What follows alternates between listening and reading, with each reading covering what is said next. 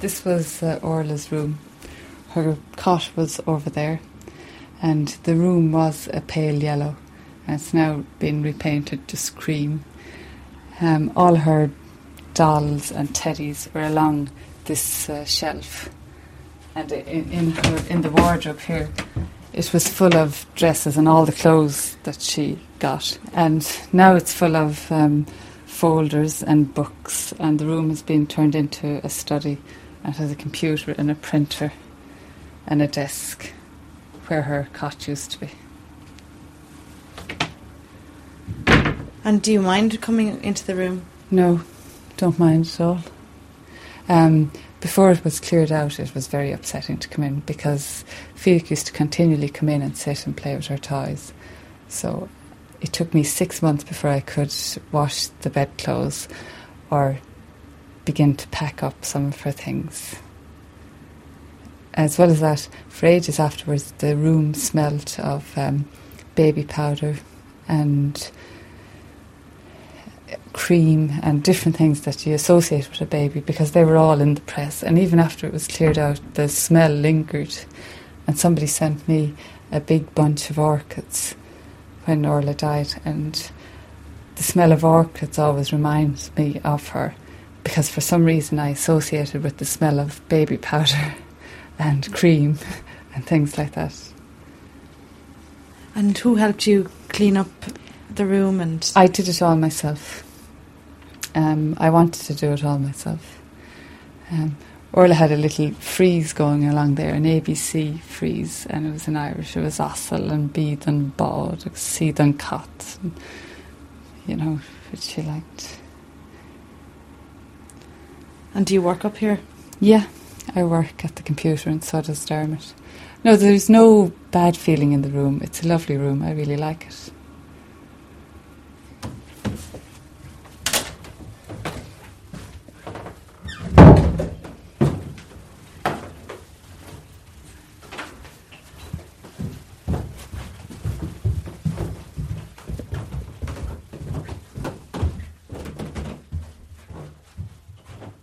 I found out in November 94. I already knew, but the doctor confirmed it for me. And I was really pleased because I had a son who was 2, and I liked the idea of him having a companion somewhat near his own age. At first I was quite ill. I had a lot of headaches and I was a bit sick. But when I got over that, the pregnancy was quite easy and I didn't have any problems at all. When I told my little son about the pregnancy, he was delighted and he kept talking about our baby. When is our little baby going to be born? He thought it was mine and his in particular and didn't belong to anybody else. Well, I didn't know whether I was going to have a boy or a girl, but I was getting very impatient because eventually it ran to 15 days overdue. And then on the night of the 24th, I had some pains and I was wondering, was I going into labour? We dropped Fiach up to his grandparents' house at 10:30 and then went into the hospital at 11:15. And Orla was born that night, 12:10. It was an easy delivery and she was born very quickly. I was absolutely delighted to have a girl because now I had a son and a daughter, and I really cried with joy when she was born. And I remember when we phoned Dermot's parents to say that we had a little girl, they couldn't believe she was born so quickly, and they were delighted. Then everybody came in the next day, and as Orla was the first daughter and first granddaughter, she was really showered with presents and dresses and toys and things like that. I was so pleased to have a daughter. What it reminds me of is when you're a little girl yourself, it brings you back to that. You suddenly begin to remember all the things that were special to you when you were a little girl. Maybe dresses that you liked, toys that you liked. You know, I didn't have particular expectations for her other than to look forward to her growing up and to look forward to her walking, to going to school and to reaching all the milestones that you expect your children to reach. Oh, that's lovely. Thank you. Thanks for your head up. Oh, came again, didn't it? Ay.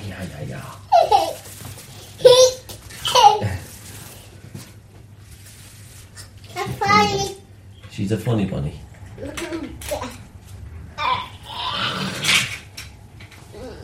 She's gonna go sleep now.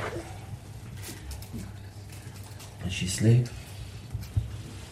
Yeah, I think so. Call her name. Go on, call her name. Call her again. Baby Ma. Are you going to have a look at David's photographs, Maria? Yeah. Good, Daddy. Come on, we'll have a look at them together, will we? There's David's photographs. Who's that? Mama. Who is it? David. That's David, that's right, isn't it? He's lovely. That's when he was born. Look at it there.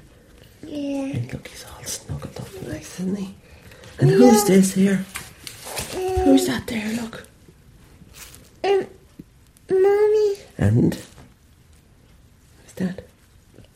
She's in the hospital. She's in the hospital. And Mommy's who's she in the holding? hospital. Who's she holding there? That's David, isn't it? Yeah. Yeah, and who's that? Daddy. That's Daddy In the beside her. hospital. That's right, isn't it? Ah, look. And there she is again. Isn't that nice? Yeah. Well, the first photograph we have of him is there, actually in the hospital. I don't know how many hours. Well, he'd be a day old nearly. He was born on David was born on 16th of December 1990. It was actually the same day, I think. Something, I forget what happened to one of the Cardinals. I don't know whether he died or whether he was enthroned. But we had the picture of him here is actually, he's well wrapped up and he's in one of these Perspex cots that they have in the hospital. When we brought him home, we thought, well, that's it, we're out of the hospital, all our worries are over. Okay, you might get a cold or something, but that would be it. That's all we thought, you know. And did you think about the future? What did you think of? We really, it was very difficult to think of the future. It's very difficult to think of how you thought about the future now, you know, so many years ago. But I suppose we saw him growing up. We were waiting for his language development when he died, you know. And you're sort of saying, it'll be words soon, you know. And you're waiting for these words, Mama and Dada. And at that stage, you don't think beyond that, you know. You're actually waiting for the next stage of development to come. And, you know, it didn't actually come, you know. We got to making sounds, but that was it, you know. He was 4 months when he died. And with the last, basically looking at him there, you know, he's, it's hard to know. I mean, he was so happy, you know. And he was in such good form all the time, you know. He was very, very, what you call a pleasant baby in the sense that he was actually sleeping at night. You know, every night we'd put him down before we'd go to bed. And he'd wake up in the morning and you'd look into the cot and he'd be lying there with a smile on his face, waiting for you to come along, you know. And it was, you know, it's just a big shock. Even, I know it's nearly 6 years down the line now, but it's still such a big shock to actually feel that, you know, it was like we had weeks upon weeks of this lovely, you know, putting him to bed, waking up in the morning, going in to see him smiling in the cot, playing with him, having fun, you know, feeding him. He was easy to feed. He'd devour any bottle you'd give him, you know, and he was really a pleasant child, you know, and like we had this constantly beautiful life, really, you know, and then suddenly it's taken away from you. There's Orla's grave there on the left. It's made of lovely white granite stone, and Dermot designed the Children of Lir, or Clown Lir, for it, which catches the transformation of the children into swans, and that's just something he wanted to do to capture Orla's life and death.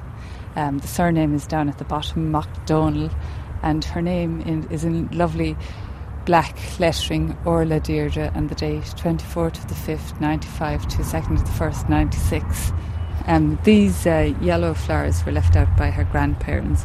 They often leave pots of different coloured flowers out for her. Do you come out here every week? Generally we would come out on a Sunday. Occasionally we miss a Sunday for whatever reason, but as a rule we come out, and just to make sure she always has flowers of some sort on her grave. And who would go out? Myself, Dermot and Fiach would always go out together.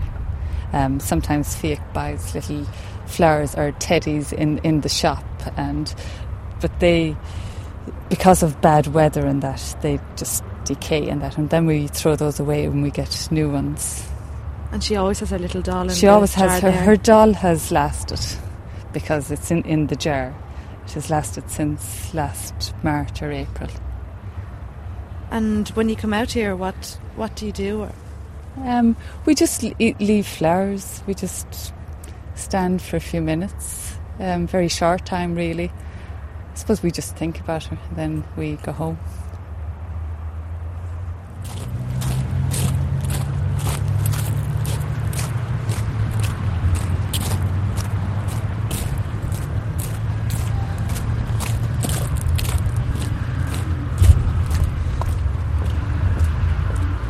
Richard died in 1974 on the 28th of March. Richard was just 8 months old when he died. Normally we would get up, Michonne is a dairy farmer, so he gets up quite early, and he would go down past the baby's room, and always Richard at that stage was standing up in the cot, jumping up and down, and he used to say to him, now lie down there for another few minutes and your mother will be with you. But this particular morning when he was going out, he passed the room and there was no sounds, and he said, oh Bigaris, your man is getting sense, he's staying asleep. So I got up, I suppose maybe about an hour or so later, half an hour later, and when there was no sound from the baby's room with 3 other children under 4, I was glad to have the opportunity to bring them down, put them sitting at the breakfast table and prepare Richard's bottle or his breakfast. And just then the postman arrives, and our postman comes at about 10 to 8 in the morning, and he arrived with a parcel from Australia for Richard, and Ian, our eldest boy, tore it open as all little 3.5-year-old boys or 4-year-old boys would do, and he ran upstairs to give Richard his present. And suddenly I could hear this shouting, Mummy, Mummy, come quick, quick, quick, the baby's not breathing. And I put all of the previous, half hour's situation, and I said, oh my God. And when I went up, Richard was in his cot, cold, blue and stiff. I was reading a book on cot death recently, and some people thought it was the thing to do to actually destroy everything that the baby owned, including toys, clothes, even down to photographs, as if trying to erase the whole memory of the baby, or the whole proof that the baby existed. And as you were saying, you love looking at photos. I absolutely love looking at her photographs. I love looking at her dressed in her pretty dresses, and her baby grows in her silly hats and her funny toys, and especially the ones of her making faces or smiling. And do you think even if it was 10, 20 years ago, when those attitudes might have prevailed more, that if everything had been burnt and destroyed, would it have made things easier for you? I think it would make things harder.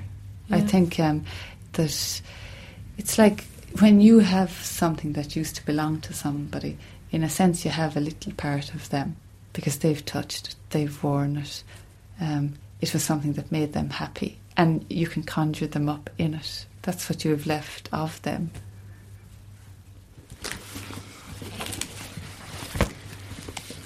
So this is the photo album? Yes, this is Orla newborn, and this is myself and Dermot and Fiach on day 1 at the hospital. This is me sitting up the day after Orla was born in my pink and white night dress, looking reasonably happy considering I was through childbirth. Fiach is looking very startled at the camera, probably wondering why everyone is making such a fuss, even though he knows why. And Dermot just has his arm round Orla. She's wearing a lemon cardigan and she's looking up towards my face. And there's Fiach. He looks very... I can see what you mean by big brother. Yeah. He's there holding her. He's was very protective of her, and he really reveled in... What's the word?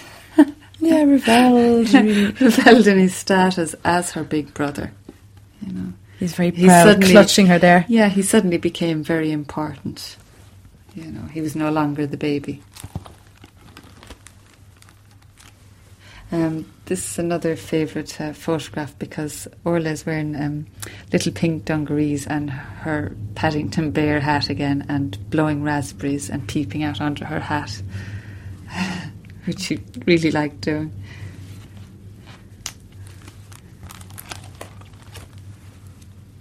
And here's more. And her big grin. Yeah. And she was always sticking out her lower lip as well, which you can see there. It was absolutely beautiful summer. I used to bring Orla out in her pram every single day. She usually just wore a bonnet and a little dress. She had one particular hat, a little blue Paddington Bear hat, and a little blue dress to match, and she'd just have her bare feet because it was just so warm. And we used to go out walking every single day. I wasn't working during that summer, so myself and Fiach and Orla used to go out. I had a little seat on top of the pram for when Fiach used to get tired. He was 3 that August, and I remember having a big party in the house for him, and she was there just sitting there sucking her soother, not really bothered with any of it. You could see that Orla, she was quite laid back, but when she decided she wanted something, she was totally determined. And even from when she was tiny, you could see the determination to keep up her head by herself. You know, it didn't flop all over the place. And she was a bit cheeky as well. She loved blowing raspberries at people and looking for people's attention and flirting almost to get their attention, and always succeeding in getting it. She was very good-humoured and didn't cry a lot. She made loads of noise, and Fiach loved teasing her. He was a bit jealous of her, but he used to be mad about her as well. Look. Oh yeah, what's that? The birthday cake. It's like a birthday cake. It's called a christening cake, isn't it? Yeah.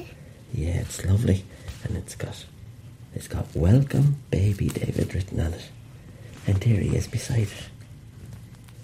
And someone's going to cut it, aren't they? Yeah. Yeah. Is he happy? Yeah. Yeah. Oh, look. This photograph, he's asleep. Yeah. Is he very tired? Oh, look. Look at this cheeky monkey here. Look. He's laughing, is he? Yeah. He's laughing. Oh, what's he doing there? What's he doing in that photograph? Oh, what's that? A tongue. He's sticking out his tongue, isn't he? Yeah. Oh, he's having a great time.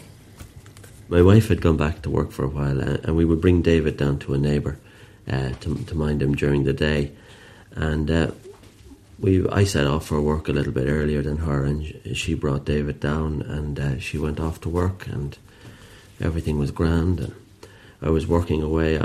I work closer to home than she does, and I was just coming up to break time at work, and one of the chaps that works with me said, "There's somebody here to see you." And I thought it was somebody selling something or whatever, and he asked me to come into a room on my own, and when I went in, I still didn't know what he was there for, and I just sort of said, "Well, you know, what do you want?" And he says, I'm the local doctor. And he says, "I've come to tell you that your son is dead."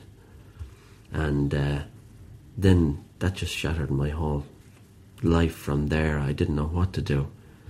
The next stage then was probably the most difficult stage, and that I had to go through, which was actually a couple of my friends got together, and they got my car, and they took me in my car over to see my wife.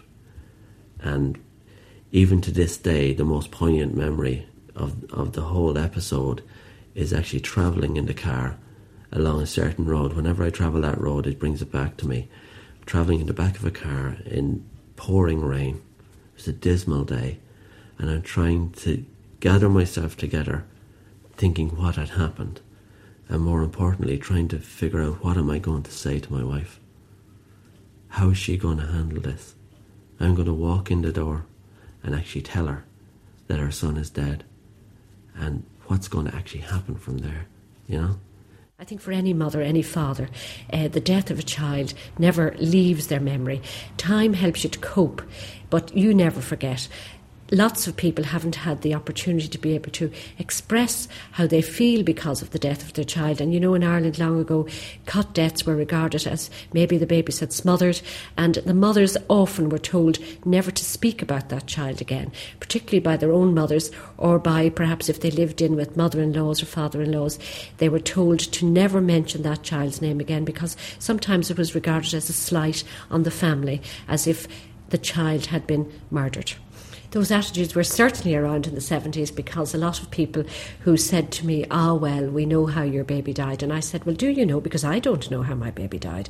So they were people who were coming from the old traditional belief that mothers smothered or they lay on their babies, or that for some unknown reason they were negligent. Now, there was a lot of that kind of thought going around, that was because we didn't take necessary care. In fact, up to recently, somebody said, well, you know, really those babies were just neglected babies. And this was somebody who to me was an informed person. But I know I did all that I could for Richard all of those 23 years ago. All that I possibly could have done. No different from my other 3 children that had been born previous to that. Richard was our 4th child.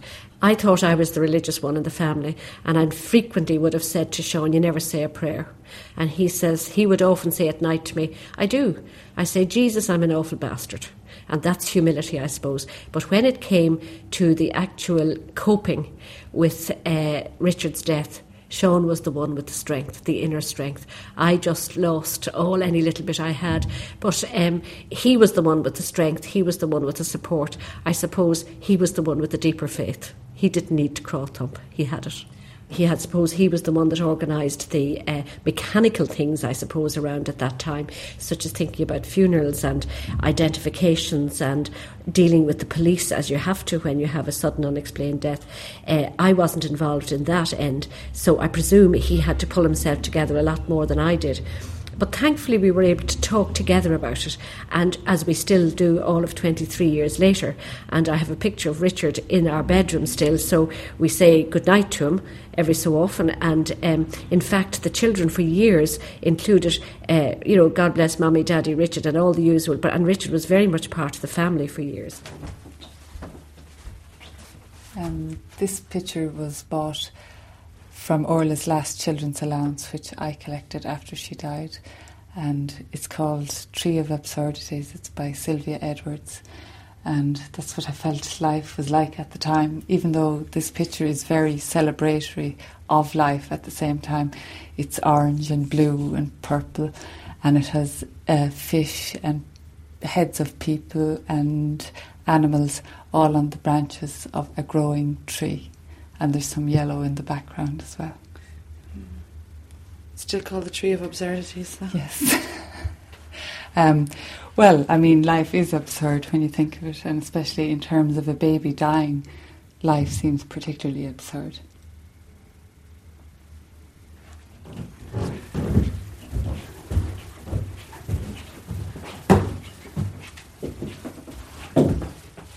This is Orla's little rocking horse, which my sister's boyfriend Shane gave her when she was really tiny. He brought it home from America, and it has a little pink ribbon.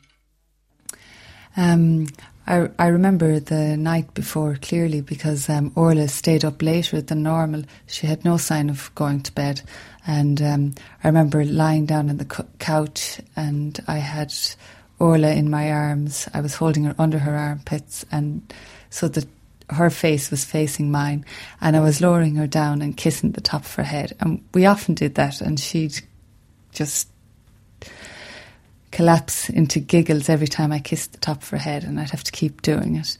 And then she'd keep hitting me with her little pink soother. And I got tired of that after a while, so I asked Dermot to take her, and I decided to give her an extra bottle. I decided perhaps she was hungry and that's why she wasn't going to go to bed. So he took her on his knee and he was at the computer screen and she was looking at all the colours there, and I made her an extra big bottle and she drank all of that, and then I put her down to bed about 10:30. Orla had her own bedroom. It was the box room upstairs. Her cot was in there. When I went in the next morning, she was under the covers. When I pulled the covers back, she was white and blue. I picked her up and I knew immediately she wasn't breathing, and I screamed, and Dermot came running out of the bathroom and he tried to massage her heart. He tried to blow in her mouth. I rang the ambulance, and then we decided we'd just rush her to Beaumont instead. And we just picked up Fiach into the car, rushed to Beaumont. Dermot ran into casualty with her, and we were taken into another room. It was about an hour after we brought her to the hospital that they came and told us she had died. But when we look back on it now, we know that when I found her, she was dead. I remember even the nurses coming in to us and crying. And my own sister works as a nurse in Beaumont Hospital, but she wasn't on duty at the time, but they managed to contact her. So she came rushing to the hospital. And then afterwards, all the relations came to the hospital. The hospital phoned them. Then we were told to go to Temple Street Hospital because they have a little mortuary room there. So she was brought to Temple Street. We were told that even though she'd have to have a post-mortem, the likelihood was that she had suffered a cot death because she was apparently healthy. Dermot lost his daughter, whom he was really attached to. Fiach lost his little sister, and he also lost his status as a big brother. His role in the house was suddenly gone or reversed, and that is very difficult. Look, he's fast asleep there. They're having a great time. I have to be very quiet when he's asleep. Yeah. Wow. That's right. And there he is there now again. That's lovely. Oh, funny people.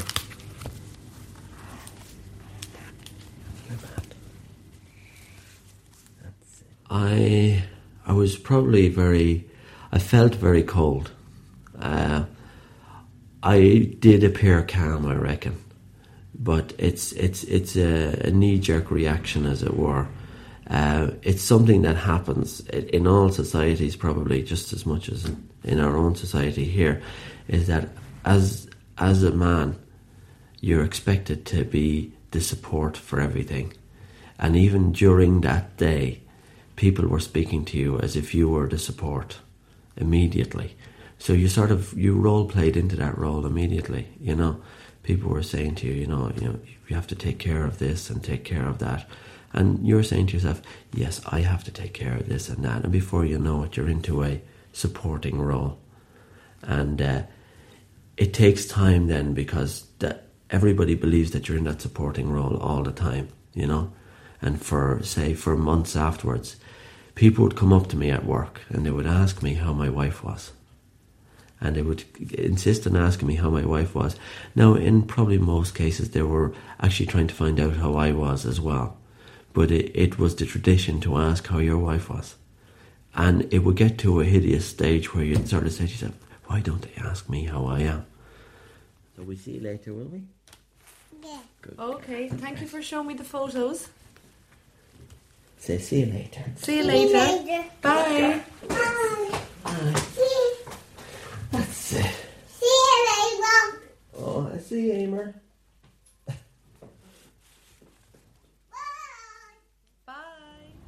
There was no turning point. Every day, if you think once, you certainly in the earlier months afterwards, Richard was constantly in your mind. The whole nightmare of the experience was in your mind. As you go on through and the years passed, certainly Richard wouldn't come into your mind as frequently, but he frequently would certainly come into our minds for various reasons. And that pain in your tummy comes back as it was the day it happened. Not as frequently as it did in the early days, but it is the same pain of loss of a baby. We had to take the coffin in the car to the cemetery. It was my parents-in-law car. Dermot and myself and Fiach sat in the back with the coffin across our knees. I found it the longest journey I ever had to make, even though in reality it was from Temple Street to Dardistown, which is just a couple of miles. I wanted to jump out of the car and run away into the traffic because it was a nightmare. I felt as if my chest was tightening and I couldn't breathe, and I was stuck in a car with a coffin containing my baby daughter on my knee. When we got to the cemetery, I found that I was inclined to keel over. I began to lose my balance a bit. I kept repeating her name. I couldn't believe that Orla was in that box, in that ground.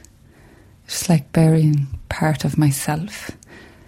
And it was very hard to turn around and walk away from that hole in the ground, knowing your daughter was there. That's the hardest thing I ever had to do. This one of her favourite musical toys.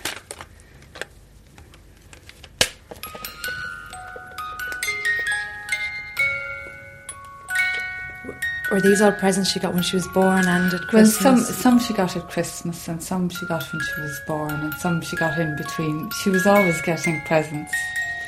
For instance, she got this Minnie Mouse from my sister Alice. She got a Minnie Mouse for Orla and Mickey Mouse for Fiach from America.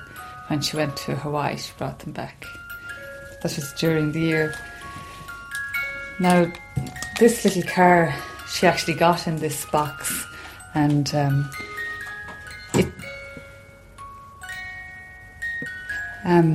it's a dog car. It has little ears like a dog and wheels like a car and a nose that could be the front light but is also a nose, and it makes this sort of a noise.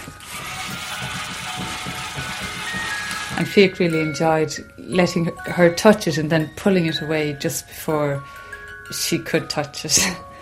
And teasing her. This is her bottle. That was actually the last bottle I filled the night before for her, and she drank full 8 ounces. And I couldn't empty it for ages afterwards. And if people who are listening, if they think, do you feel this is good to keep these things like her last bottle? Is there? I will keep them until I actually feel that I shouldn't keep them. You know, it depends on my own feeling. I don't go along with what anyone thinks I should do. It's just whatever I feel, that's what I will do. We found a lot of people said, you have a little angel in heaven. That was the first reaction. It got to the stage that we said that the next person who says, you have a little angel in heaven, we were going to thump them. As it turned out, it was a priest who came to the door and he said, he is a little angel in heaven. He didn't even get the sex right, and that in a sense is typical of people's attitude when it's a baby, because they think of the baby as an it rather than a person. I mean, nobody would come to the door if your mother had died and said, I'm very sorry he died or your father died. They wouldn't mix them up. Neither would they say he or she is a big angel in heaven, because if they did, you think they were out of their tree.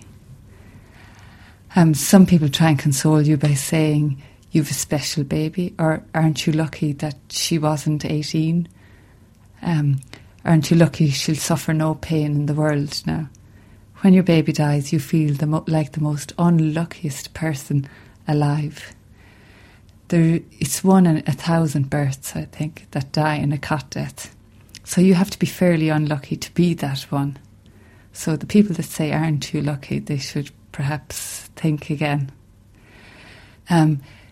Often if I speak about Orla in terms of talking about babies in general, for instance, she was a good feeder, Fiach wasn't, or something of that nature, it seems that people think it's impolite or you're speaking completely out of turn. I mean, I can speak about my father who died 4 years ago and say he used to do this and he used to do that, and everybody joins in and thinks that's fine. But if you say about your little baby, she used to do such and such, it's considered improper in some way. The death of a child in those days was regarded as, I presume, just something that happens and wasn't to be acted on or supported. We rang our parish priest that morning, and his housekeeper answered the phone, and when we said that we wanted the priest because the baby had died, her reply was, "Oh, what do you want a priest for? It's only a child." And that hurt me quite a bit. I must say it wasn't the priest that said it, it was the housekeeper who took it on, but that would have been the attitude. Of course, I think we're better at talking about things now. We're able to talk openly. Certainly cot death is everybody's, people know about it. But people only know about it as long as there's publicity. But if there's no publicity, they don't know about it. And I think people are better at openly discussing things nowadays. A lot of, Ireland particularly, had a lot of taboos that you didn't talk about. And certainly if there was anybody in those days who was an unmarried mother or anything, you never spoke about that. That's certainly all more openly spoken about now. And I do think there's more support. We have some more support agencies. We have more voluntary agencies here now. And I think that it's not easier to cope with. I just think perhaps there are people there to help you if needed. Now, having said that, when you lose a baby, no matter how many people are there, that loss is still the same, whether it's 20 years ago, 50 years ago, or last week. I'm beginning to imagine David in terms of Emer. When I see her at certain stages, I say, this is a stage that David never got. Now he's at that stage. My wife now tends to imagine him as being the age he is now, as such, in terms of he would be at school and he would be doing X, Y, and Z. But I find it difficult to visualise that myself. But every time I see Emer doing something, I think, well, it would be nice. Another time we both think it would be lovely now if our big brother was here to actually, to do things, to mind her while we're just doing something elsewhere in the house or whatever. But they're the sort of things we often think about. I often wondered how tall he would be. All our children are extremely tall. They're all over 6 foot. And I often wondered, because Richard did look a bit different to the rest of them. I did not have a portrait photograph of Richard, which I had of my 3 older ones. And I had them at his age too. I don't know why. There must have been some reason why I didn't have a photograph. But I often wonder, would he have been any different? Because he did look a bit different. But to me, he's the baby that I have the photograph in my bedroom still of. Fiach never talks about Orla in the past. He always talks about her as if she's invisible or in another room or she's just somewhere else. He always counts her in all the time. Even when he has a bedtime story, if we're reading Hansel and Gretel, he says, pretend I'm Hansel and Orla's Gretel. And in the story, Hansel always takes care of Gretel. All sorts of theories are put forward. Some people say the child just stops breathing, and some people say that the whole system, for some reason, shuts down. But as a parent, these things are very difficult to accept, especially when you're not given any symptoms or warning signs. You don't know what you should look out for because nobody knows what you should look out for. We would have thought that Orla was in the safest, best possible place to be, which was in her own cot, in her own home, being looked after by both her parents. And yet you begin to realise how little power you have over your children's lives, or indeed your own. Orla grows up in my mind.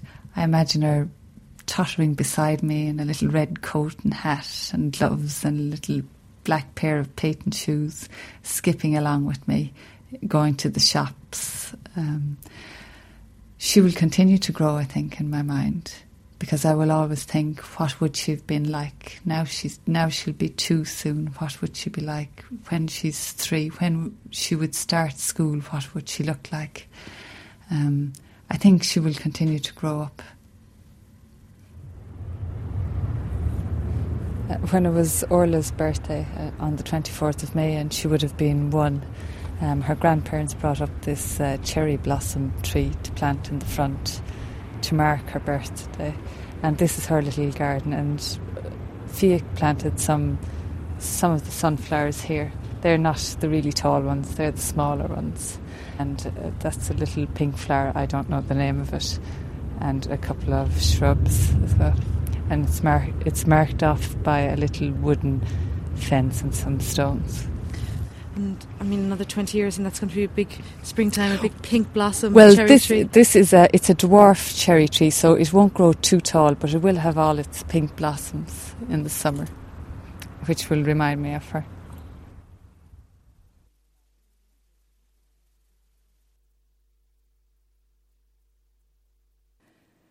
If you enjoyed this documentary, you might like to listen to our other Documentary on One productions. Visit rte.ie/Doc on One.